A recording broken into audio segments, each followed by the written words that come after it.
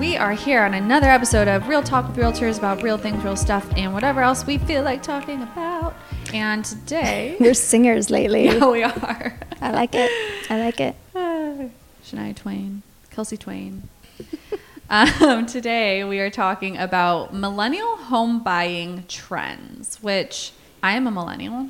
Are you a millennial? Yes, I am. Brandy's Don't a millennial at heart. I don't know about that. So I can definitely resonate with a lot of these home buying trends that millennials are moving towards, except for this first one we're going to talk about. But if you're a millennial, here's a couple things that you might have in mind, and we're just going to kind of give our opinions, 2 cents on it. If you guys have any questions about any of these trends, let us know. I'd also be interested in hearing if you agree with this, if you have a different trend you're looking at, or if you're Gen Z, what is important to you when buying a home, I guess. Remind right me now. what Gen Z is. Is that The generation under millennial. okay? Mm-hmm. So number 1 is delayed home ownership, which is a bummer, but it's because of the economy. So a lot of millennials are buying later in life, like late 20s, early 30s, because of student debt, inflation. Obviously, things are just more expensive. Mortgages are more expensive, and the wages are not keeping up with inflation, maybe, things like that. But because I think the number 1 factor is student loan debt, and now it's also because we have higher interest rates and high prices as well. I'm just going to debate this a little bit. So I think age 28 to 32 is kind of when people have always bumps. Like, I didn't buy my first home until I was in my late 20s. I guess that was like me saying that. The research just says delayed home ownership. It doesn't say an age, but maybe I'm wrong. Maybe it's even later. Well, I mean, than if you that. go off your own experience, your Yeah. first-time home buyers are probably 28. Yeah. Or like 35. Yeah. Okay. Well, then 35 is probably getting into a little bit older if they're 35. But before, I think, like in my generation, that's about when we started buying homes. And the other thing is we also had student debt. So Yeah, just saying. not as high. I mean, even between the time, this is a whole nother subject, but by the time my brother's 3 years older than me, his cost to go to Cal Poly Pomona was half the price that it cost me to go to Chico State. So it has jumped a lot in the last couple of years. I think it stayed kind of steady since I left college though, at Chico at least. But it's a lot more expensive to go to college today than it was. I guess it depends on where you went to college. Yes, true. Yeah. Not all of us went to USC. Yeah, I mean, it was expensive. True, yeah. I mean, I think it was 40 by the time I paid that off. So, yeah. But I didn't complain about it. I just did it. What you have to do. Sorry, getting a little sidetracked. I know. There. I knew you would have something to say. You know I always do.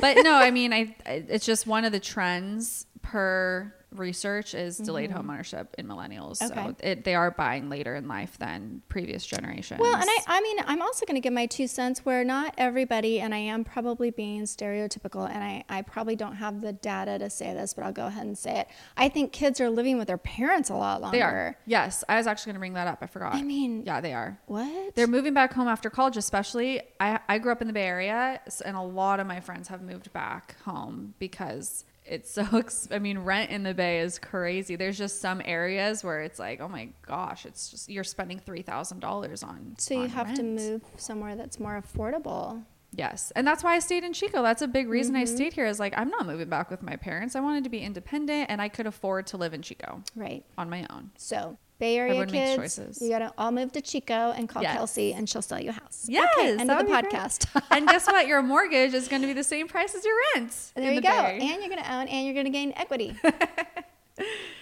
So that leads into number 2 is affordability. So the affordability of homes right now, it's a lot. It's expensive. I keep thinking about how if I bought the same house I'm in today, I probably wouldn't have bought it because of the interest rate being higher than it was when I bought the home a year ago. It would have made it just over my budget, So I think affordability is a big issue right now. Like if you're a teacher in Chico, you're making $50,000 to $70,000 a year, and you can't have a $3,000 a month mortgage on that, income. Right, but you have usually a dual income. Yeah, typically. even 2 would be hard, but I don't know. So if you make 150 combined income, can you afford a 500? It would be tight. It would be about 30%. Well, and it wouldn't be your first home, but your first home, you're probably looking at about 400,000. Yeah. And at 7% interest rate, you know, it's about $3,000 a month. Are we talking people out of buying? I know.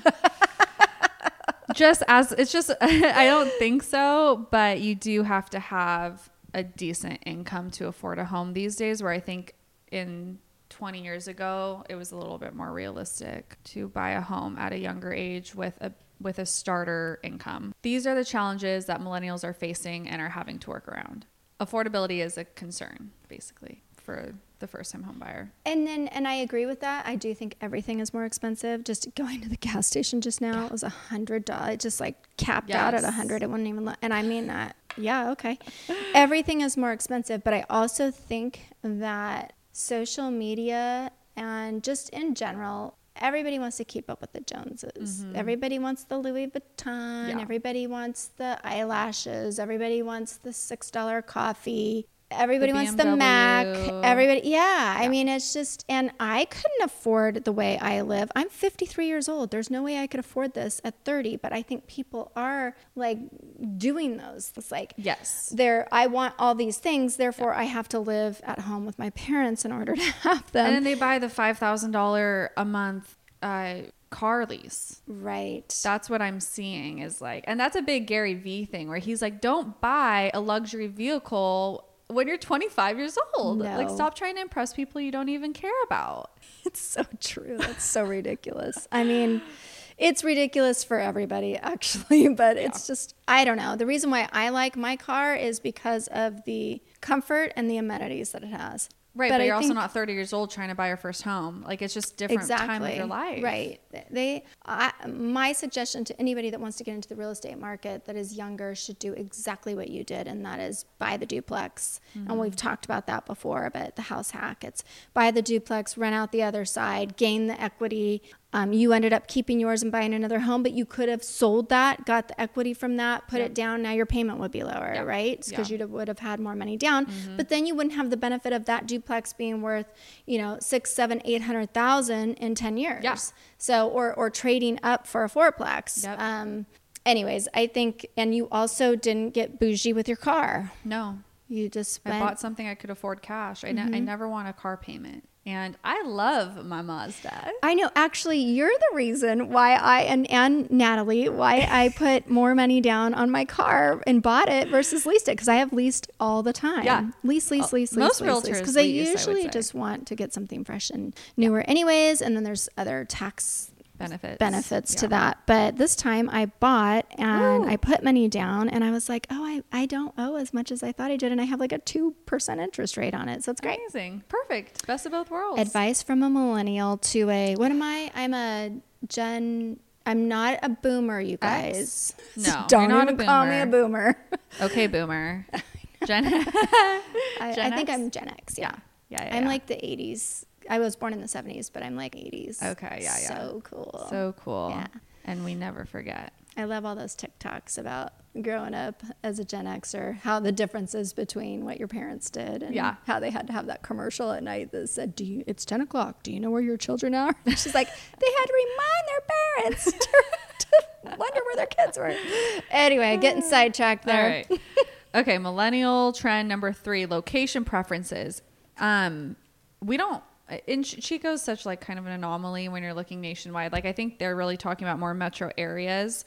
But here it says millennials often prioritize urban or suburban areas that offer a desirable lifestyle with easy access to amenities, entertainment, and job opportunities.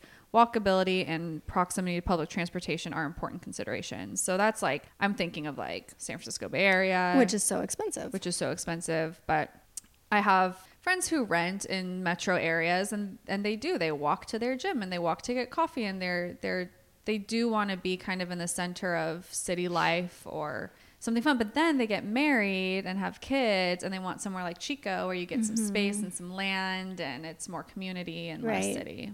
But 100%. If you're talking millennial, like young millennial, that's definitely, they want that urban lifestyle. Well, they could move to Merriam Park, I guess. Totally. We need more restaurants there, but yes. Yeah. Home size and features. Many millennials prefer smaller, more manageable homes compared to the larger homes preferred by previous generations.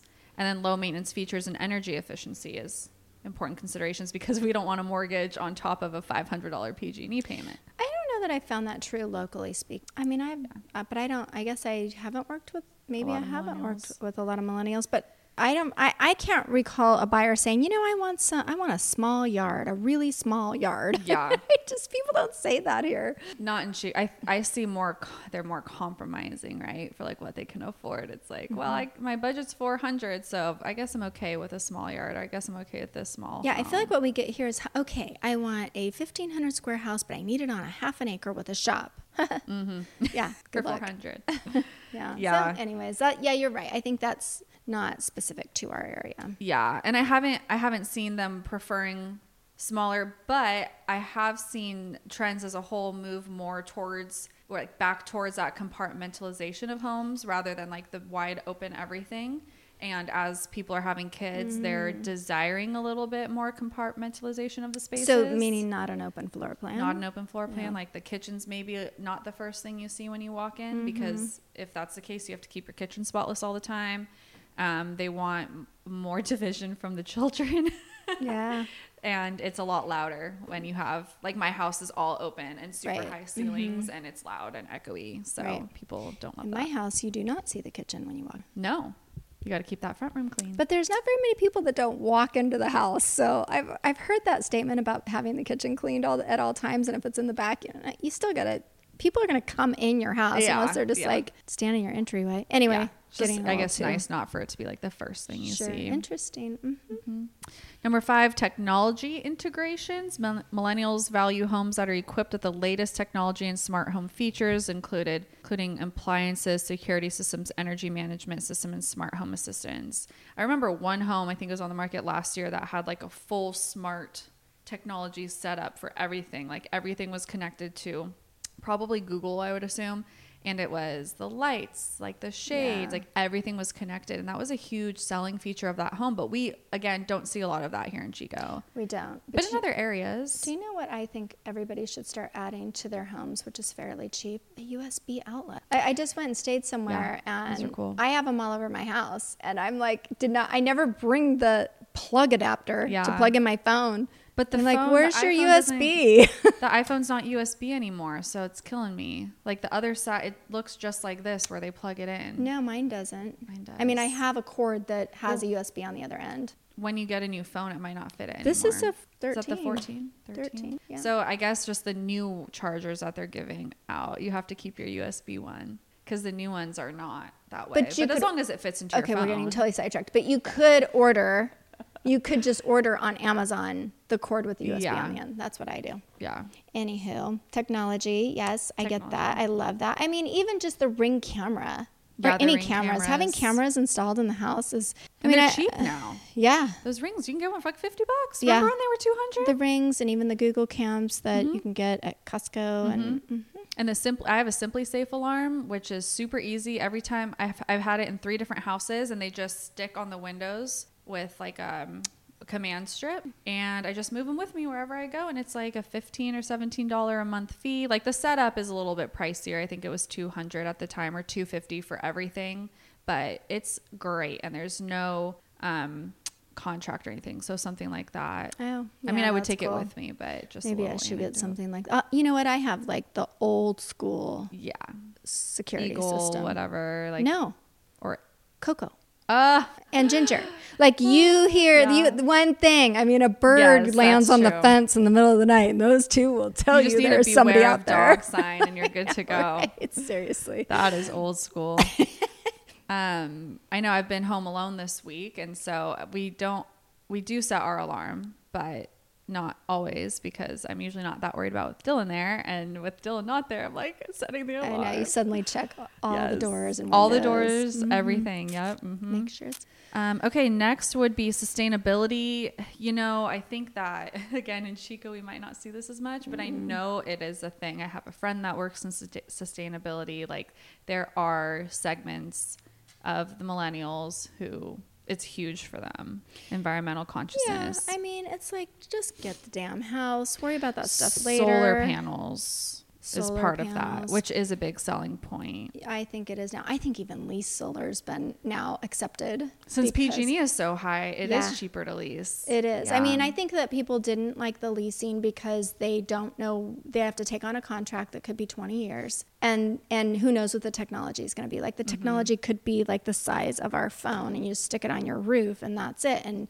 now you're stuck with this old school one. Yeah. But now I think people are like, nope, that's fine. Yeah. We'll just take the lease. But before we would have a lot of problems with lease solar. Now not so much. But the leases are like under $200 a month usually. And PG&E in the summer in like an 1,800 square foot house. It's crazy. Huge.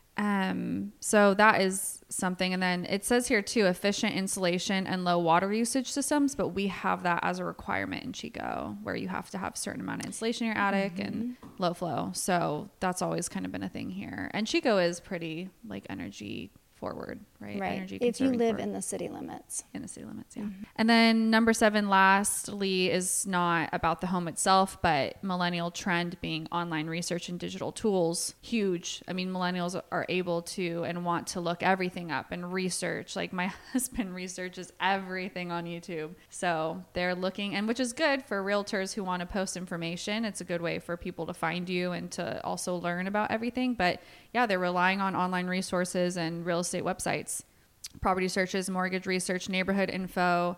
They also seek peer recommendations and use social media platforms for information gathering. So yeah, very different than like my generation will do that, but maybe older generations like the boomers, not as much. I mean, that is one, the boomers are going to go with who they have already worked with now, but back then when they were younger, they probably went with their parents' realtor. And a recommendation rather than like going on social media to see who's around. Which you should do both, I think, or at least look at reviews, because there are realtors out there that can have a really high view. What do I want to call it? Lots of followers and lots of views, and never sold a damn thing. I won't say anymore. But it's like, now listen, I mean, like for example, you're very successful on social media and you sell a lot of real estate. I mean, I just, that's a pet peeve of mine, people that are really popular on social media and actually don't even sell real estate. Yeah. And it happens all over the country. Yeah. All over. So definitely do your research there. And I did do a poll on Instagram and got like a decent amount of people gave me feedback. And I asked you, would you go to social media to find a realtor? Would you look at, I think I said Zillow reviews, or would you go with a recommendation from a friend? And almost everybody said they would go to, they would get a referral from a friend. Okay. Well, that's like good. 90% of them. Yeah. And there was like hundreds of people. Well, because they have firsthand knowledge. I think though that if you are a realtor, you still have to have a social media presence, because if someone's at a cocktail party or a picnic and they're like, yeah, I use Kelsey Wakefield, and you go Google Kelsey Wakefield and you cannot find one thing about her, that's going to be a problem. Yeah. They want to research you a little bit more than what their friend has said. Yeah. Like if it's just like the Remax website and your photo and your number, they need to have something to go off of. They want to know your personality. Yeah. They want to feel like they know. So if you have a good social media, then that's going to be it's just going to solidify that a little bit more. Totally. So yeah, those are the millennial homebuyer trends. Thanks for joining in, and see you on the next one. That was fun. Bye. Bye.